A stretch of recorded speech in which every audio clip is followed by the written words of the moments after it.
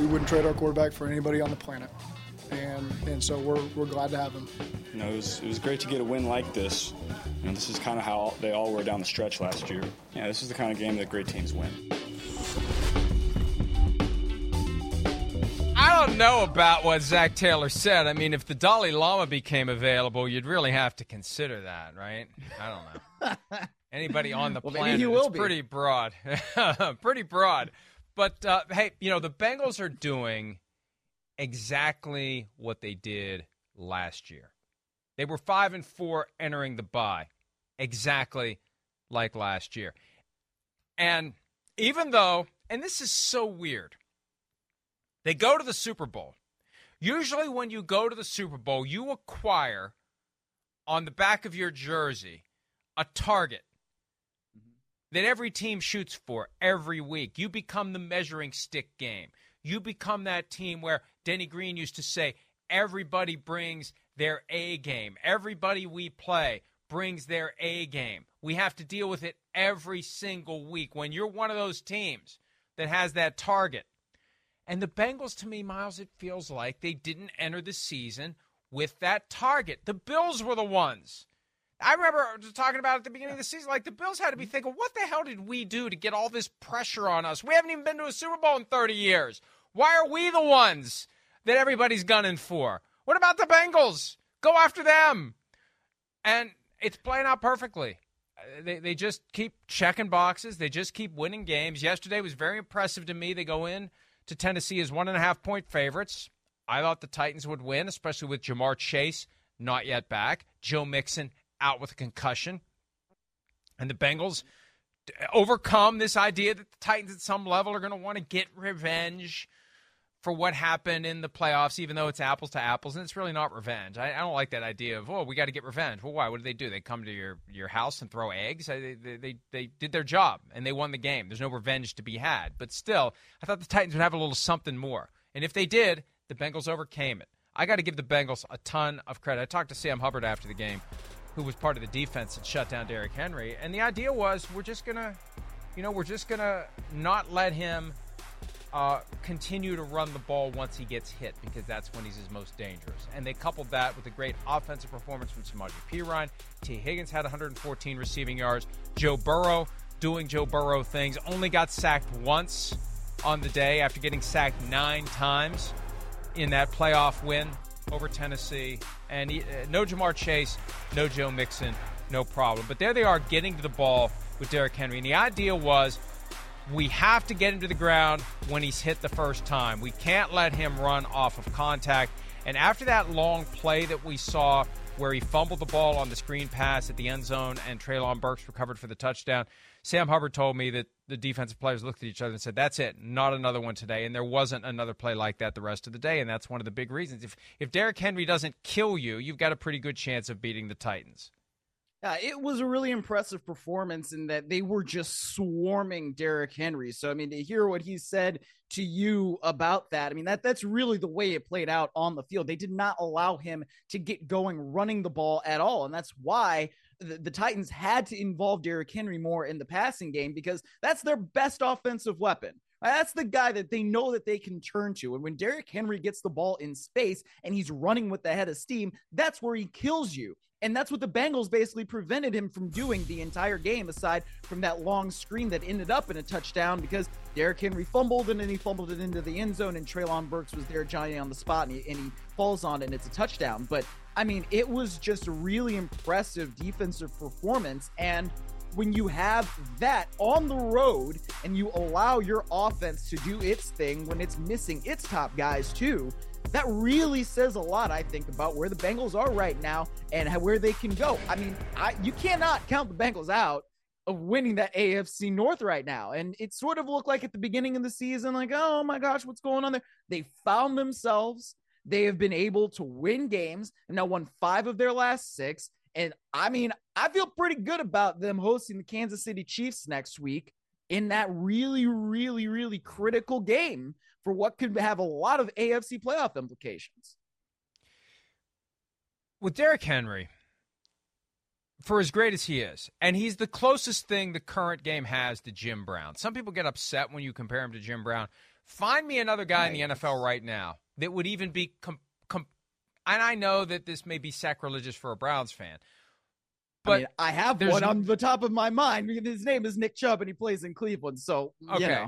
But I feel like Derrick Henry has been that. He's done it on a higher level over a longer period of time. My point is this. He doesn't have instant explosion. It takes him 2 or 3 strides to really get to his most dangerous point. So that's when you got to get him on the ground.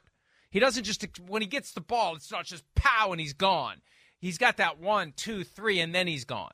And if you get him in that 1, 2, 3 as he's really getting that body up to speed, that's when you have your chance, and that's what the Bengals did. And one of the things I said to Sam Hubbard, do you feel like you're being disrespected, and do you like it that way? And what he said sounded a lot like what we played at the very top of the show. They got to play us. We're not worried about the schedule. Right. We're not worried about those other teams. They have to play us. And yeah, I mean, with the Chiefs on deck, that's an opportunity to remind everyone, to the extent that they're comfortable reminding everyone that they're still there and they're still pretty good. Again, I think they kind of like flying under the radar, because when you are the top dog, when you are the team that everyone's pointing to saying they're the ones we want to beat, they're the ones to watch out for, it's a little harder to operate. They've been able to operate on their own without that extra spotlight, but they're getting closer and closer to glare returning to the Cincinnati Bengals, because, just last year, the way they did it in the playoffs, it felt like a rabbit out of the hat one game after the other. Like, how can you replicate that? But they have something about them that, and this is Joe Burrow leading the way, they step up in those moments, and they just get it done when the time comes to win those big games, and now they're doing it as we get closer to December, and it's fun to watch. Not for the Ravens. If you're a fan of the team that used to be the Cleveland Browns and is now the Baltimore Ravens, I had to mention that, Miles. It's problematic. It's very problematic for the Ravens because, I thought they had gotten past the blow the double-digit lead thing. With Roquan Smith there, the defense getting better, I didn't think they were going to continue to do this, and now it comes back at the worst possible time when you're trying to establish and maintain your dominance, or at least status in first place in the division, and fend off the Bengals. You can't go to Jacksonville. All due respect to the Jaguars, but come on. This isn't quite the same as the Colts losing there in Week 18 last year with the playoffs on the line, but you can't go to Jacksonville. Maybe they were distracted by the mascot in the Will Ferrell Speedo. I don't know. But you can't go to Jacksonville and blow a double-digit lead. You can't go down there and lose that game. You can't. They were up by 9. It was 2 scores, right? 2 possessions, as I would rather say. But it's I'm rounding. Same. I know. And it's the same effect, right? I mean, whether it's 10 or 9, you should be able to win that game if you were the Baltimore Ravens and you've made the moves that you've made. Again, you just mentioned you acquired Roquan Smith. This is the time where you're supposed to be over that stuff. Where you blow leads like that. You can't do that. You cannot come into this thing where you've lost 3 of your 4 games in the last 15 seconds of regular. What are you doing? This is not the kind of Ravens team that we expect to see under John Harbaugh, who has been that head coach, who's won a Super Bowl, who has established a program there that has been good for a very, very, very long time. And so right now, if the Ravens keep doing this, to me, they're not a real Super Bowl contender. You cannot keep blowing leads like this when you have them in the fourth quarter and think, everything's going to be fine once we make it to the postseason, if we make it to the postseason at this point, because there's no guarantee that they're going to do that either. So, I mean, you said with all due respect to Jacksonville, look, this was a big-time drive by Trevor Lawrence when they needed it. Okay, and we haven't really seen that kind of thing very much from him. And there are a lot of reasons that didn't happen last year, but this year you expect him to take the step forward with Doug Peterson. Maybe it took a little bit longer than we thought to really see this come to fruition, but that's the kind of thing that you draft him number 1 overall for, so that he can go in there and he can lead you to a victory like this at home when the chips are down, when you are behind. Who knows what this is going to mean for Trevor Lawrence and the Jaguars and Doug Peterson going forward, but at least for one day, that's exactly the kind of progression that you want to see from that team. I know, but the problem is when it happens, it's so sporadic. It's the kid who randomly shows up with straight A's. And while he's proud of himself for getting straight A's on one report card, the question is, why don't you do this more often? Like, why was it this 9 weeks as opposed to all the others? And until you show consistency with performances like that, it's not going to be regarded as anything more than an aberration. Yes, and that's absolutely fair. But I think the difference I would say with this is that we haven't really seen it much before, right? And Trevor Lawrence is still a young quarterback. He's still learning. He's still progressing. It's going to take time for him to unlearn all the things that he was taught last year from that god-awful Urban Meyer regime. And with all due respect to the coaches there that are really good coaches, and I know that there were some, but when you have the guy in Urban Meyer who did everything that he did to ruin a culture last year, that really sets him back as a QB. So I think now it could be that he's just getting more comfortable with Doug Peterson, but also you have a defense that has tended to blow in 2 possession leads. So it's kind of a combination of the column A and column B thing here. And even after all that, and look, I got to give the Jaguars credit. Usually, there's a lot of factors that go into the question of whether or not you go for 2 in the final 20 seconds of a game, the final minute or 2 of a game. If a 1-pointer ties it and forces overtime and a 2-pointer wins it. General rule of thumb for me is if I'm the team on the road, I'm more likely to go for it than to play for the tie, because I just want to take it and end it and get out of there, because the home field advantage could be the thing that's the difference maker in overtime. And also if I'm the lesser team, if I'm the team that's not supposed to be there, if the other team is better, whatever that means, better than me, then I'm taking the opportunity now, because if we extend this game, chances are they're going to wake up. And I think that's what motivated Doug Peterson yesterday in large part. Yeah. And also there's other more nuanced factors, like how do I feel about the plays I still have in my bag for this 2-point conversion? Do I have one I really like? Do I think it'll work? Dare I use one that I've already used? You're not supposed to use a play again. Well, why? It worked. Use it again. But how do I feel about the play I would use here? A bunch of factors go into it. But it was the first time ever, Miles, the NFL pointed this out yesterday, since they adopted the 2-point conversion back in 1994, that 2 games the same week were won with a 2-point conversion in the final 2 minutes. And actually, it was the final 15 seconds. Chargers over the Cardinals with a 2-point conversion in the final, with 15 left. And in that Jaguars-Ravens game, there was 14 left when the Jaguars got it. And there was still enough time for the Ravens to get in position for a field goal try that I thought was good. Didn't you think that was? I don't know if you were seeing it happen as it played out, but when Justin Tucker kicked that ball, I thought it was good, and I was surprised it fell short. It wasn't just barely short; it was like a yard or 2 short. But I thought it was good when he hit it.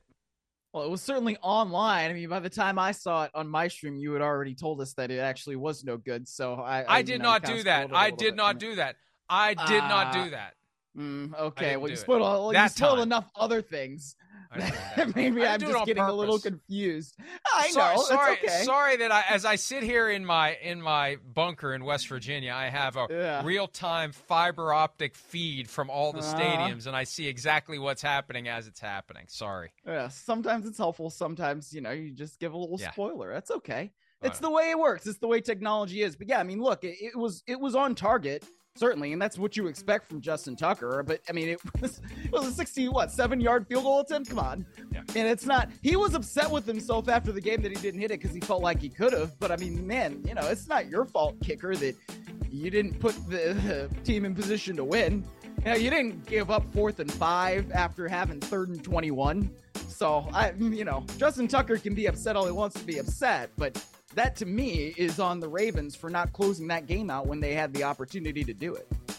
That would have been something, though, to steal that win with, and it would have underscored yet again the value of Justin Tucker, future Hall of Famer, most valuable kicker in the NFL, a weapon that can be a difference maker for you from not anywhere, but you know what I mean, under any set of circumstances. It really didn't take much when the kickoff from the Jaguars after they went up 1 was kind of. And they returned it like out toward the 35 or 40. Chris Sims yelled out, because I've got a constant connection to the NBC viewing room on the weekends. I'm not there. You're going to put him in a position where it's one completion, and out comes Justin Tucker, and he wins the game. And it almost played out that way. But obviously it didn't. The Ravens lose. They fall to 7-4. And, yeah, there's something I want to mention real briefly here. He deleted the tweet, which is good. And I understand that, Lamar Jackson's young. He's 25, and people get caught up in social media, and it's hard to not take the bait sometimes. I still give in to that temptation. I go through the wrestling match between the angel on one shoulder and the devil on the other shoulder. But, man, the higher the profile you have, and Lamar Jackson has as high of a profile as you can imagine in the NFL, you've got to know when, number one, to not do it. And then number two, when folks are nudging you politely after you've done it to delete it, it should be deleted faster than 3.5 hours after it was tweeted. I'd love to know the conversations, the full extent that led to Lamar Jackson finally deleting that tweet. There was a vulgarity at the very end that we blurred out that and I get it. I get it. You feel like you're being attacked. We didn't show the tweet that led up to it. I don't know if we have that part of it, but a fan basically said, hey, this guy wants $250 million. He should be winning the game. We shouldn't have to trot out Justin Tucker. Let's let him go. Let's let Lamar walk and spread the money around to have a more well-rounded team. That's what he reacted to. You know what, though? If you're going to be on social media, you're going to get that. You're going to get that. And the vast majority of NFL players don't take the bait. They have the thick enough skin that they just let it roll off their back. I'm mixing my metaphors, but you get my point. And I think it makes it even more noteworthy when a small handful give into that temptation to fight back. And again, it's one thing to respond. It's another thing to take it a little bit too far. And he just took it a little bit too far. And then I think there was an effort by some in the organization to get him to realize that he went too far. And it sounds like eventually they did, because he did delete it. But it was up there for a while. And there's a stubbornness that you need to have to be a successful football player, and sometimes that stubbornness can carry over to other things. Well, look, I mean, there's the saying that, you can delete your tweets, but the screenshot is forever, and that's obviously what it is, because we just put the screenshot up there. And yeah, it's not a good look. And you understand that it's an emotional game. It's an emotional time, especially after a loss like that. And the thing you got to do, just don't pick up your phone, man. Don't look at the app, because people are going to say some mean, nasty, awful things, and it's just what they do. And, whether or not you respond to it is your choice, right? You can have a reaction and then you can have a response, and the reaction can be something else that doesn't go online. And the response a lot of times should just be nothing, because there's not much good that can come from that. So it's an unfortunate thing. I don't think it means that Lamar Jackson should not get paid. I just, you wish that he could have had a different response in that situation, or no response at all. Yeah. And I don't think you were saying that, but yeah. I'm not saying that at all. Yeah. I didn't think I'm not saying that at all. Now the original tweet, that was the point. They suggested he shouldn't get paid for football reasons, because they should be getting the game done without having to worry about Justin Tucker. There is the tweet, to which Lamar Jackson responded, let Lamar walk and spend that money on a well-rounded team. And it's, the thing that makes it surprising, I mean, as the range of mean tweets goes, that's probably not at the worst of the worst extreme. You're right. There's far worse said all the time about anyone who's got far worse said about him yesterday. Yeah, exactly. So it's just weird that that's the one that really set him off. But the thing is, if you're scrolling through those and you're seeing him, you never know which is going to be the one that breaks the camel's back and gets you to respond. And it's such a poisonous reality, and it's not getting any better. I've compared it in the past to basically having, 1 million people in the town square, and they're passing around a megaphone, and you can hear what each one is saying at any given time. It's the ability to vandalize, to spray paint, obscenities and insults on the the front wall of your house whenever somebody wants to do it. And people, and the other side of it too is, I go through this with some of the emails I get from folks. I'll get these hateful, nasty emails, and I'll respond to them in kind of a funny way. And it's like they're my best friend after that. Sometimes I feel like people just need to vent. that they don't really mean it. They're just upset, and they think they'll feel better if they vent, that's really not who they are. And I'd like to think that's not who these people are. I'd like to think it's just a snapshot of a bad moment that evaporates and is gone, and that's not really who they are. My hope for humanity is that's the case, especially as we enter the Christmas season. Yeah, good luck with that hope for humanity. I could be wrong. I'm probably wrong. But at least we suspend those bad assumptions / realities about our fellow man during the month of December, which is creeping closer and closer. Let's go ahead and take a break. When we return, some superlatives for Week 12 of the 2022 NFL regular season. We'll do that next here on PFT Live.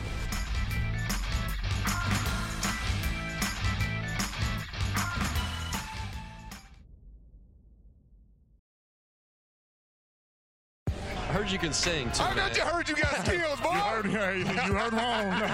Well, they got this. They dropping this Christmas album, right, with the offensive line. Let's roll this in. You got the clips. How did all this come together?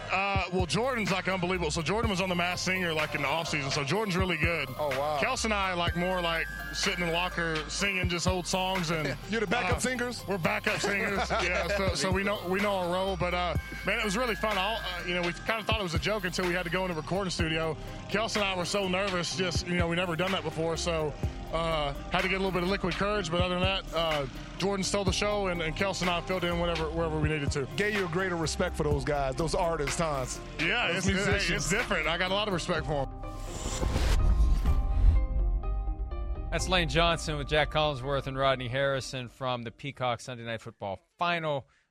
The program is available until 7 p.m. Eastern today. I like that cover of Philly Special Christmas, although whoever has the rights to the Charles Schultz Library probably sending a cease and desist letter to those folks sooner rather than later. I have a feeling that the people who have the Peanuts rights are very, very diligent and protective of any and all likenesses that are even remotely similar to the classic Charlie Brown characters. Other than that, it sounds like a good project to me. All right, superlatives time. Miles Simmons, I'll give you first word, especially since I have yet to figure out what my superlatives are. Oops, I said it out loud. I'll figure it out while you tell me yours.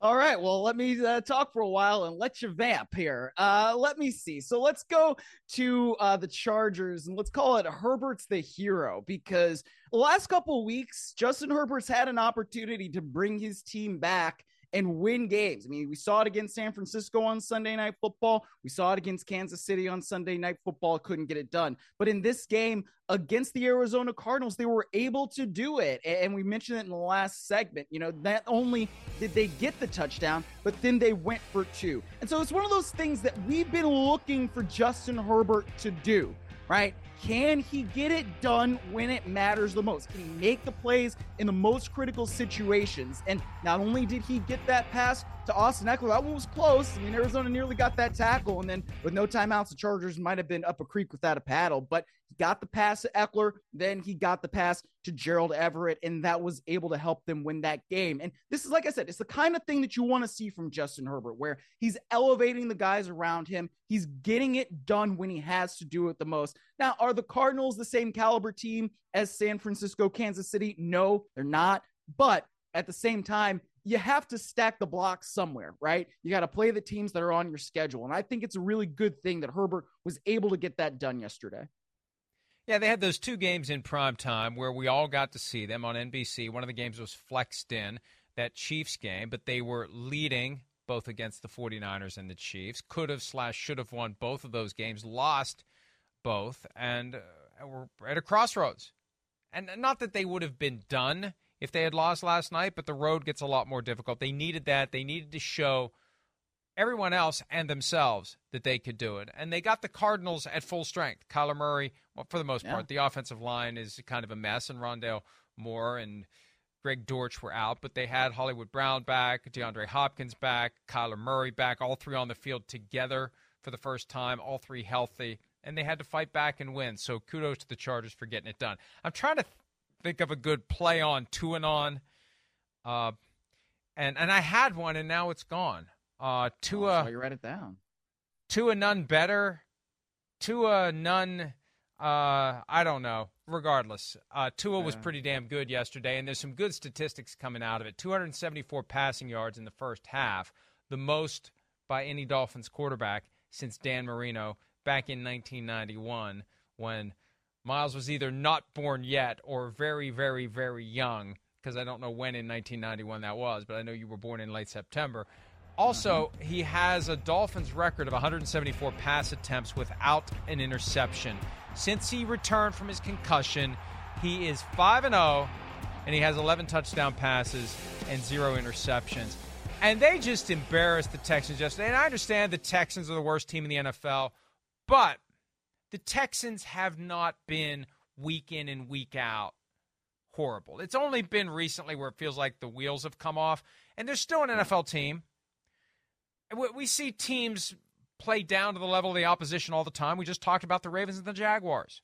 So you still have to go out and win the game. They're coming off of their bye. It's Thanksgiving weekend. There are plenty of potential distractions for the Dolphins. They could be slipping into that mode of all we have to do is show up and win. They could have found themselves in a problem. But they under Mike McDaniel, who somebody was saying this in the NBC viewing room yesterday, and I can't remember who it was. It may have been Matthew Berry. Why isn't he getting more buzz for Coach of the Year? Look, we don't really make the assessment until we get to the end of the season, but it's the coach who does the most in relation to what the preseason expectations were. And I don't know what I expected from the Dolphins, but they've exceeded whatever anyone could have reasonably expected, and they could still win the division. They win that division over the Bills, and I think you have to seriously consider Mike McDaniel for Coach of the Year. Oh, yeah, no doubt. I mean, they control their own outcome in that division right now because they are currently leading the division via their tiebreaker over the Bills after beating them at home. So it's going to be interesting to see what they do on the road against Buffalo. I mean, that is one of those kind of red letter games. Where are they going to be when they have to play in cold weather? What is Tua going to be able to do when he does that? But I mean, there's not much really that bad you can say about Tua Tagovailoa's game, especially since he came off the injury. I mean, in games that he started and finished, the Dolphins basically don't lose. So, I mean, I don't know. I'm like, well, Mike McDaniel maybe should be getting some of that buzz for Coach of the Year, but it's also a matter of like, would you have a coach that does the most with the least, right? And well, Mike McDaniel is doing the most with the most, I guess we could say. But he's getting the most out of a guy that we had real questions about whether or not he was ever going to reach the levels that he has. Sure. Yes. Yeah. And I mean, the most out of the most, by what I mean by that is Tyreek Hill and Jalen Waddle. So anyway. Right. But still, somebody had to be the quarterback. Yeah. I'm amazed. Exactly. No, he's got to do it. I'm just amazed at what he's done with Tua. I'm amazed with that. Me too. All right. I'll go to Washington. We'll just call them the Washington winners because right now, I mean, they're playing a lot better than I ever expected, especially at the beginning of the season when they were just floundering. And some guy tweeted me and was like, the Commanders, their offensive line is so bad. And I was like, yeah, they stink. And so does Wentz, and the Commanders stink. And he got really mad at me. And I don't really care because that was just the way that I saw reality. But at this point, the way they're playing with Taylor Heineke at quarterback, he's making enough plays. They're playing a lot better defensively. We have to take this team seriously at this point. They've won 6-7, Mike. Yeah, I never would have expected that. It's 7-5. They're 7th place in the NFC right now. All 4 teams, if the playoffs started today, which they do not, would be in the postseason from the NFC East. So, like I said, we just have to take this team seriously and think, hey, man, they can make some noise. Chase Young probably coming back this week. That's going to be another boost to that defense. And I'm looking at the standings right now, the rest of the teams in the conference. Seattle is the one in best position to catch them for now. One of these other teams, though, we see it this time of year. Somebody in the vicinity of 500 gets hot. The problem is, I don't know how you define the vicinity of 500. Atlanta's 5-7, half game behind the Buccaneers in the NFC South. Everybody else has got 4 wins. Yeah. The good thing about having 17 games, you stay alive a little bit longer. Also, you can have the cream separate from the crap earlier too, and you get to the point where we kind of know who the bad teams are, and they've declared themselves. And in the NFC, when you look at the standings, you kind of figure out who's done, even if they're not mathematically eliminated.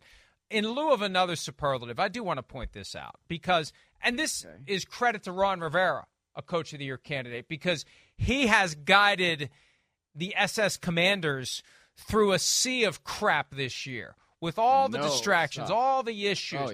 And players have even mentioned it. They've talked about how we need a fresh start. We need a reset. It's a distraction. How can it not be? When everybody's talking about Daniel Snyder this and Daniel Snyder that for good reason. And then yesterday, do we have the image of the Sean Taylor Memorial? Well, I mean, come on, man. Oh, I thought you were going to talk about the big hat. I was hoping you were talking about the big hat. I want to take the big hat. I want to take the big hat and put it over the Sean Taylor Memorial so no one has to see it. Here's the unveiling of the statue that will be it's a mannequin from Dick's Sporting Goods, for crying out loud. I mean, what a disgraceful display, Daniel Snyder. This is on you because you ultimately own the team. And if you're not prepared to spend the money for a bronze statue of Sean Taylor, then just don't do anything. You've retired his number. They've honored him multiple times. If this is what you're going to do on the 15th anniversary of his passing, don't do anything.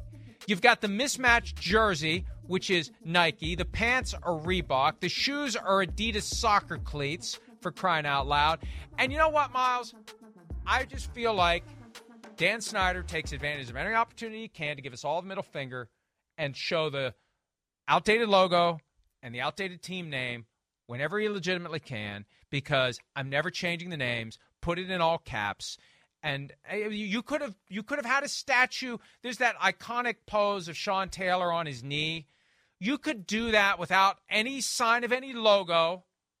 You could do a bronze statue that is completely free of any reminder of the name that they got rid of for good reason, but is a constant, permanent, fitting reminder of Sean Taylor. And I hope that Jeff Bezos or whoever buys that team, first order of business, a real Sean Taylor statue that doesn't dust off gratuitously the outdated dictionary-defined racial slur name that I think the Snyders just love. Tanya Snyder did it a few weeks ago. She said it.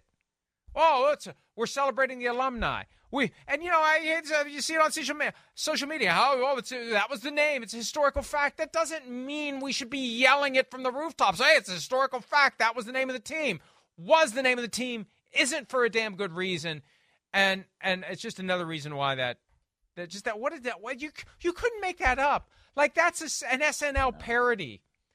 A living, breathing SNL parody of the Daniel Snyder decision as to what would be a good Sean Taylor Memorial. I was stunned when I saw it. Even by the standards that I've come to accept with Dan Snyder, I was still stunned. So get the Brian Robinson big hat and just put it over everything. Yeah, the Brian Robinson big hat made me laugh a lot. But that mannequin display, I mean, my God, look at that. that looks photoshopped. That doesn't look real. How is it staying on his head? His friends got a company with big hats, and so now I guess that we were all advertising that for him. But yeah, I mean, that Sean Taylor tribute was really left something to be desired, and I agree with everything you said on that. I really do. It left everything to be desired. There was nothing positive or admirable about it. By the way, can we show the Brian Robinson big hat again? I hope that Father Football is getting his taste, because that logo's on there, baby. They're going to see that, and they're going to shut that down. Cease and desist. Yep. They're going to come at you faster than the Peanuts are going to go after the Eagles and their album cover, unless they're getting their taste. If they're getting their taste, it'll be fine. But if they ain't getting their taste, that logo's coming off of there quickly. All right, let's take a break. Sure is. Jacoby Brissett quickly going to the bench now that Deshaun Watson officially is back. But Jacoby Brissett made the most of his final appearance as starting quarterback for the Browns, barring injury to Deshaun Watson. We'll discuss what the Browns did to the Buccaneers when PFT Live continues right after this.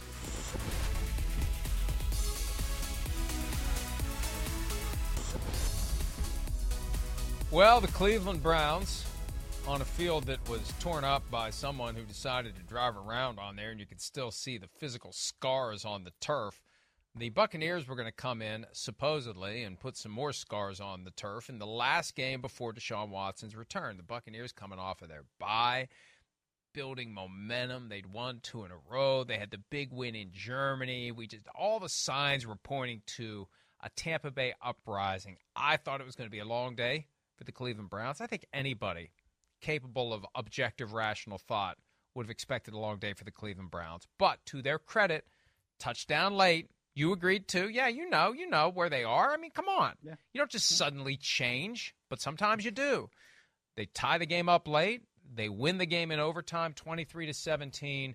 Great throw and catch from Jacoby Brissett to Amari Cooper to set up the Nick Chubb touchdown run to win the game. And good for Jacoby Brissett. His last game as the starter, it didn't go as well as it looked like it was going to. Remember that Thursday night game, week 3? I know you do, when they beat the Steelers. And Sims and I actually were having the conversation. How many wins does it take for Jacoby Brissett to derail the presumption that Deshaun Watson just walks right back in and takes over? Is it 6? Is it 7? Is it 8? Doesn't matter because they didn't win nearly enough. And, of course, it is Deshaun Watson. But a great way to finish and a great way to leave the door open a crack, to get that 4th win. So if they do get hot under Deshaun Watson, there's still a chance, Miles, that your Cleveland Browns will get to the playoffs. Yeah, I mean, there's still a chance, but is there really? I mean, I don't know. I'm not, I guess it's the Cleveland in me that's not really feeling that very much. But, I think Jacoby Brissett did an admirable job as the starting quarterback of the Browns. I think he did a better job than, I'll put it this way. I think he did as good of a job as could be expected for somebody in those circumstances with the career history that he had. I think that Kevin Stefanski, for the most part, made the most of Jacoby Brissett as a starting quarterback.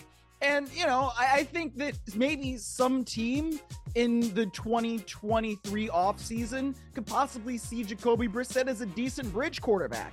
I mean, it at least stands to reason that a team could think that. For me, was maybe a team that's drafting a young QB can look at Jacoby Brissett and say, this guy can at least pilot the ship as we need this young guy to learn. And when somebody else takes over, we know he's going to still be a great teammate. So it was nice to see him be able to lead that drive at the end of the game where David Njoku makes the catch of his life in the end zone, grabbing that thing one-handed, and then to see the Browns go to overtime and then they eventually win it. That's a nice win just as a program for a Cleveland Browns team that really, really, really needed something positive at this point. Well, and Brissett recently said he thinks he's shown enough that he can be a starter, and I think he means more than a bridge starter. Now, the problem is there's only 32 of these jobs, and you have to find somebody that is willing to entrust it to you. He's been around for a while. He's played some good football. He's had some chances. It's just never worked out. But, it's kind of the Geno Smith factor. If you just hang around long enough, your ship is going to come in somewhere. If you just keep plugging away and you keep getting it done, maybe you do get a chance to show what you can do. And we got to see it from Jacoby Brissett, and I thought he was steady in a difficult circumstance, and we still may see him again. Look, there's no guarantee Deshaun Watson. Deshaun Watson plays very – it's not physical per se. One of the criticisms Sims always has of him is he treats every play like it's the last play of the Super Bowl. And so he puts himself in a tough spot. He could get banged up. He could get injured. I mean, how anybody can get injured, we know that. But he could be back. Yep. Who knows? But somebody will have an opportunity to get Jacoby Brissett in the offseason, and we'll see. That carousel is going to fire up before you know it with first coaches, then quarterbacks. And it seems to be an annual thing now where veteran quarterbacks are always on the move. And one of the guys who could be on the move after this year, whether to retirement or another team, Tom Brady. It felt like it was moving the right way for the Bucs, as I mentioned. And just a stunner to see them at 5-6, to see them lose that game, a game they should have won. Be interesting to see what he has to say tonight on his Let's Go podcast about that one. No reason why they should have lost that game, but they did. And prior to this game, how about this? Brady had never lost a game at all, ever, when leading by 7 or more points in the final 2 minutes. Had never lost under circumstances like that. And Yeah, look, they can get back on the horse fairly quickly. All they have to do is win that division, and they're still in first place in the NFC South, and they'll be the 4 seed. But it's a reminder that just because they get there doesn't mean they're going to show up and start taking care of business. I mean, if you can't go to Cleveland and win when you've got 2 weeks to get ready for it, I'm not prepared to say that these teams in the NFC that are going to have high positioning on the playoff tree are going to be ready to just, buckle. And look, Miles, here's the reality. If they're the 4 seed, they're going to get the Cowboys at home in the playoffs, most likely. And probably. I don't think it's going to be the same outcome as 19-3 Tampa Bay wins as it was back in week 1 if there's a rematch. I don't either. I mean, those two teams are going to be completely different in January. But, it's funny because the Buccaneers have now gone to Pittsburgh and gone to Cleveland. So the two AFC North teams that they have to play on the road, and they've lost both games. And in both of those games, you're kind of like, wait a minute, why aren't the Bucs separating themselves from this team? Right. I mean, the watching the second half yesterday against the Browns, I'm thinking, my gosh, so what? The Buccaneers should be able to separate themselves from this team. They just kept leaving the door open. And finally, the Browns decided to kick that darn thing in. And when you see that from a team that has Brady, I mean, you read off that stat that's, Brady, the team and the never losing and all of that stuff. But when it's that late in the game, and that's usually the kind of stat that the Browns are on the opposite end of. Somebody's doing that to the Browns, and it's like, it's the first time since blah, blah, blah, that something this crazy has happened, like it did with the Jets earlier this year, which still eats at my craw. So I think when you see the Bucs and where they are right now, there's a lot of reason to be concerned because they can't seem to just put teams away like they need to. I mean, they did have that comeback against the Los Angeles Rams a couple weeks ago, but that's not one of the better teams in the league, and they were at home. So I think it's kind of hard to feel like, even though that's Tom Brady, and even though all they need to do is get into the tournament, right? I feel like it's hard to think that this is a Buccaneers team that is truly going to be able to get into the postseason and compete for a championship. Quite possibly also they were looking past the Browns. They took the Browns lightly because the road gets very difficult. They have the Saints on Monday Night Football, and the Saints have been pretty good against the Buccaneers in recent years. Then at the 49ers, Tom Brady goes home to play a 49ers team that is fun. Damn good. Then it's the Bengals the week after that. So 3 tough games, and they go to Arizona. They finish with the Panthers and the Falcons. The Panthers, they pulled off the ultimate feat yesterday where they win and everybody else in the division loses. That's the best day possible. And they're back in this. Yeah. Every time we leave them dead at the side of the road, the Panthers find a way to get back into it. There they are at 4-8, and they could pick off the Falcons, who they beat, and the Buccaneers, who they beat. Unbelievable. The Panthers could win that division and host the Cowboys most likely in the wild card round of the playoffs, and then get and who knows? Once you're in, once you get a ticket to the party, who knows? And the less that people expect of you, the more loose and free you can play, and you can. Even the Panthers, probably not. But let's take a break. When we return, the Raiders, fueled by an incredible performance from Josh Jacobs, who was questionable literally to play the game. We'll talk about that one and more when PFT Live continues right after this. Down to 5 on the play clock. Gets the snap. Hands off to Jacobs. Stutters to the right. Burst through the whole 20. 25, 30. He's off to the races. Ball game. 86 yards in overtime to walk it off for a second straight week. On the 35th anniversary of Bo running through the tunnel. This goes 86. I didn't realize it was the anniversary of Bo running through the tunnel. Josh Jacobs should have done the same damn thing. Straight out of the building, 86 yards in overtime to beat the Seahawks. And I said all week, how are the Seahawks only favored to win this game by 3.5 points? They're the Seahawks. They've been great this year. The Raiders have 3 wins, and 2 of them are against the Broncos. Give me a freaking break.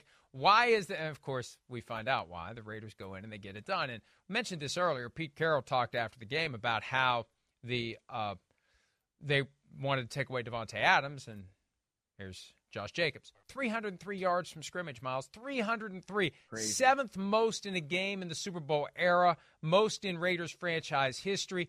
86-yard touchdown run. The fourth longest overtime touchdown in league history. Unbelievable performance by the guy whose option they didn't pick up and who felt like they were showcasing for a possible trade back at the Hall of Fame game. Remember, they had him play in that extra preseason game. It just felt like he was persona non grata in the new regime, and he's team MVP as of right now. Absolutely he is. I mean, yeah, I this was the first thing that I thought about when he was having that incredible game last night was, wow, this is a guy that they wanted to get rid of, ostensibly, right? You know, well, you don't play guys in the Hall of Fame game if you really feel like you're going to be counting on them when the regular season comes. Derek Carr wasn't playing in that game. Devontae Adams wasn't playing in that game. Josh Jacobs played substantial snaps in that game. And so for him to go from the declined option to playing in that game to now you see what he's doing, where he really is the reason that the Raiders are competitive. And granted, they haven't necessarily been winning games, but now they've won 2 in a row. That's huge. So I don't know if the Raiders feel like, oh, no, maybe we should have picked up that option. He's still a running back. And who knows what that regime, you know, with Josh McDaniels and Dave Ziegler and the history that they have with New England, how that's going to play out. But Josh Jacobs is certainly setting himself up to be the centerpiece of an offense, or at least a really highly complementary piece to an offense in 2023 and beyond. And the challenge is going to be, how much do you pay him when you consider you can, in theory, find a guy around 2, 3, 4, 5, 6, 7 or undrafted that if you can block for him, if you can trust him to hold on to the football, and if you can rely upon him to help out picking up blitzes, there's guys coming out of every college program every year that can do it. That's the balance. And how much is he going to get paid? And I don't know. And maybe the Raiders just keep him. Maybe they do what the Buccaneers did with, remember the muscle hamster Doug Martin? The same track.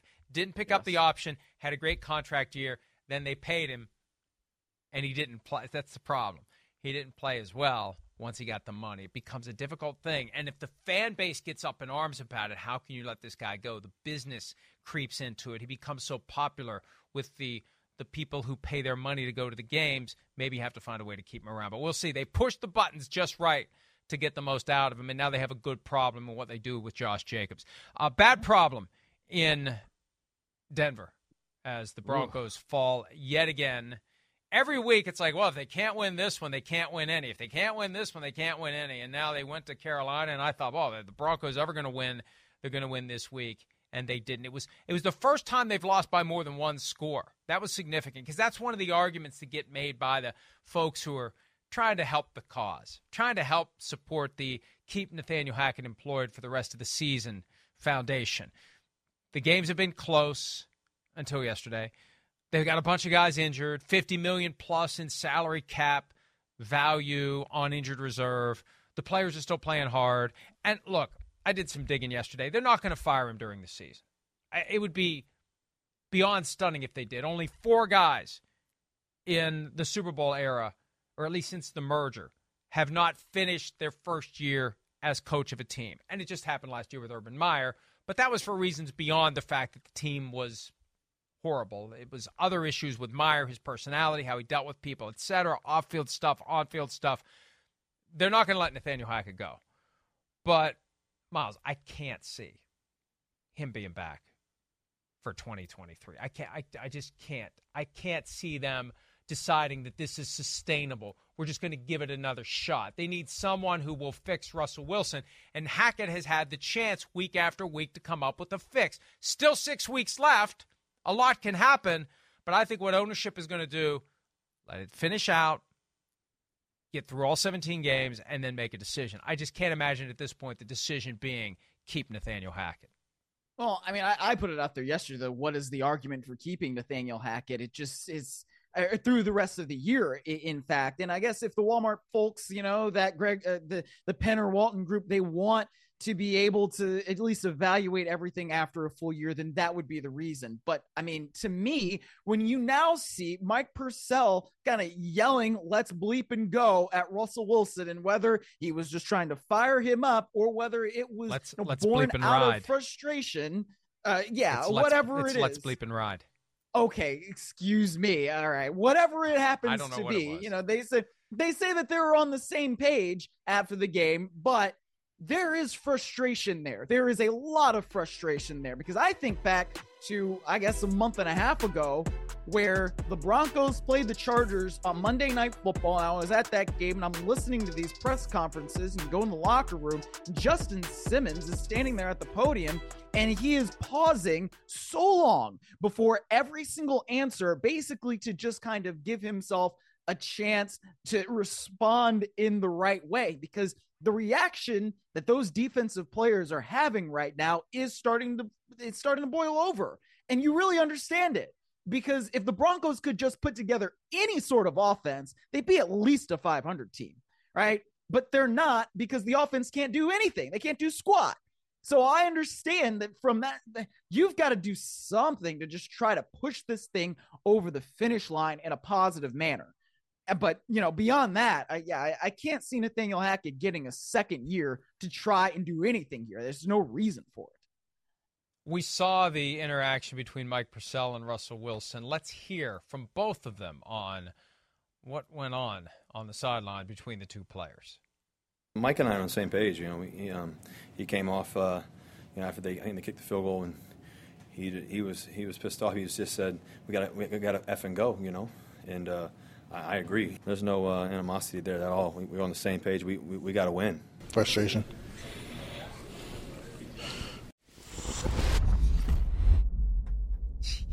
I reject Russell Wilson's explanation. Russell Wilson looked like he peed a little bit in that moment when Purcell got in his face, and also. Matt, let me check the number here. 98, yeah, 98, yeah. Your locker will be empty come Tuesday. I'm being facetious. But I think what the Walton Penner Group is looking to do is give Nathaniel Hackett full and fair opportunity to figure out how to ride the bike. And yeah, he's been crashing into a tree and a parked car, trash can, nothing, just mailbox. Bike fell over. Yeah, just wrecked the bike into air.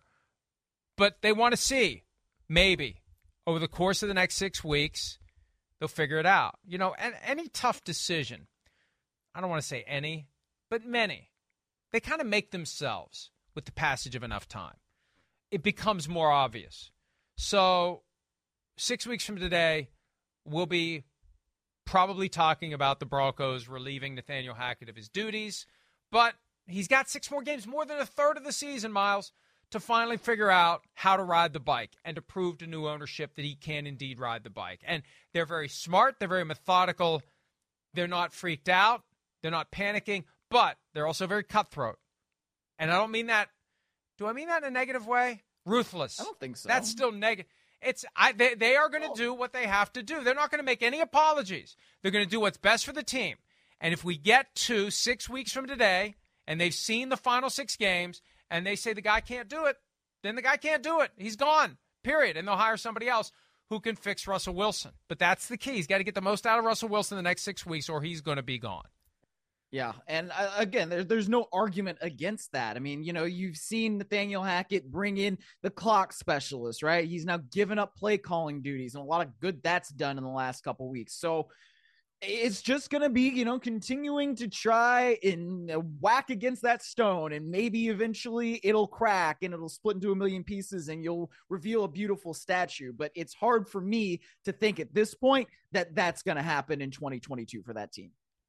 Yeah. Or it'll be a statue that looks like the one that the Commanders unveiled yesterday. That's what's lurking in that stone right now. All right, let's take a break. Odell Beckham Jr. made some headlines yesterday for reasons unrelated to signing with the team. Will it affect his football future? We'll discuss that next here on PFT Live.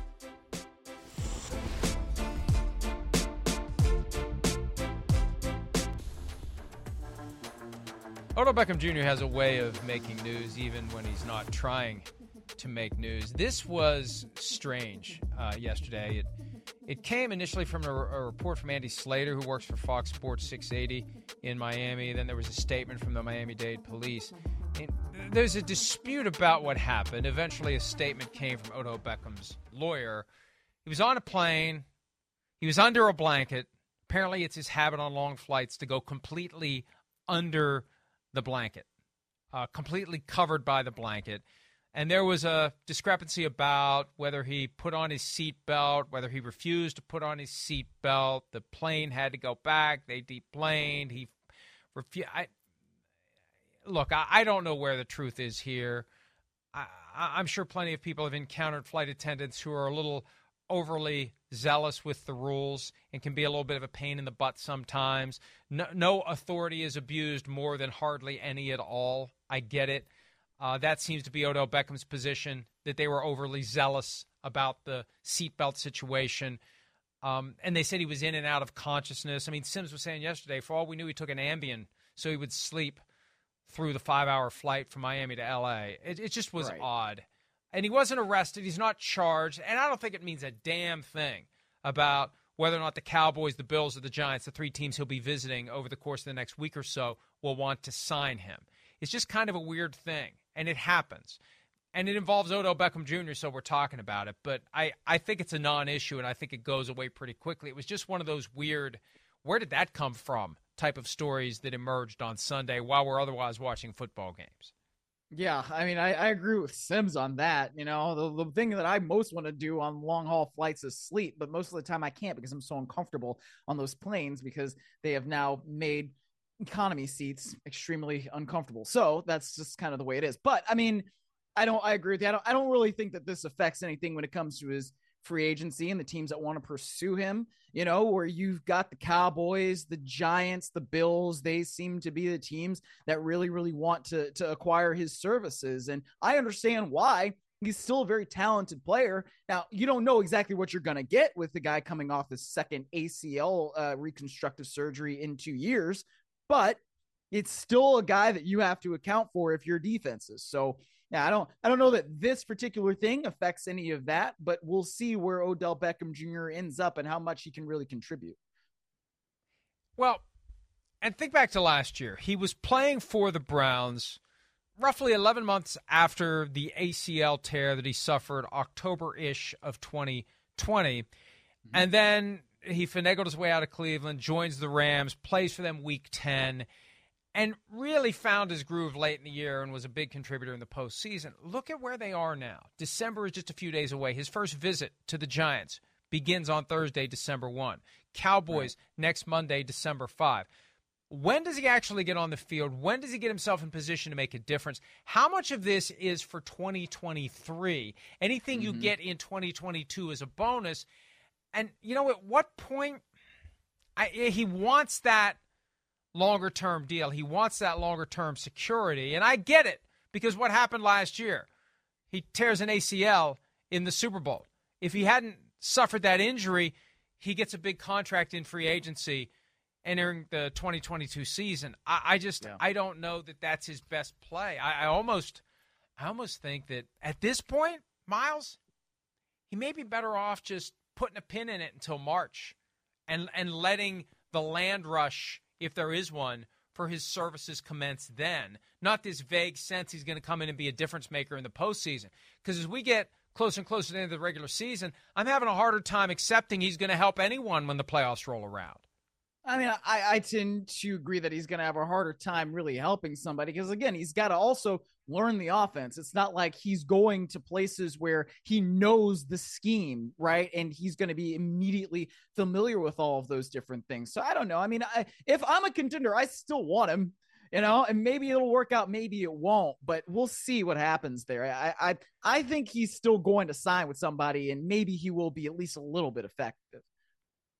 Well, I'm just not expecting much, and maybe he'll surprise us all. And look, here's the other reality. If you get him, you keep a contender who you're competing with from getting him. There's value in that, too. And I think he's playing this very, very well. I really don't think he wants to go to the Giants, but he wants the Cowboys to think he wants to go to the Giants. And that part of it from a business standpoint is brilliant. We got to take a break. We'll wrap up this Monday edition of PFT Live right after this.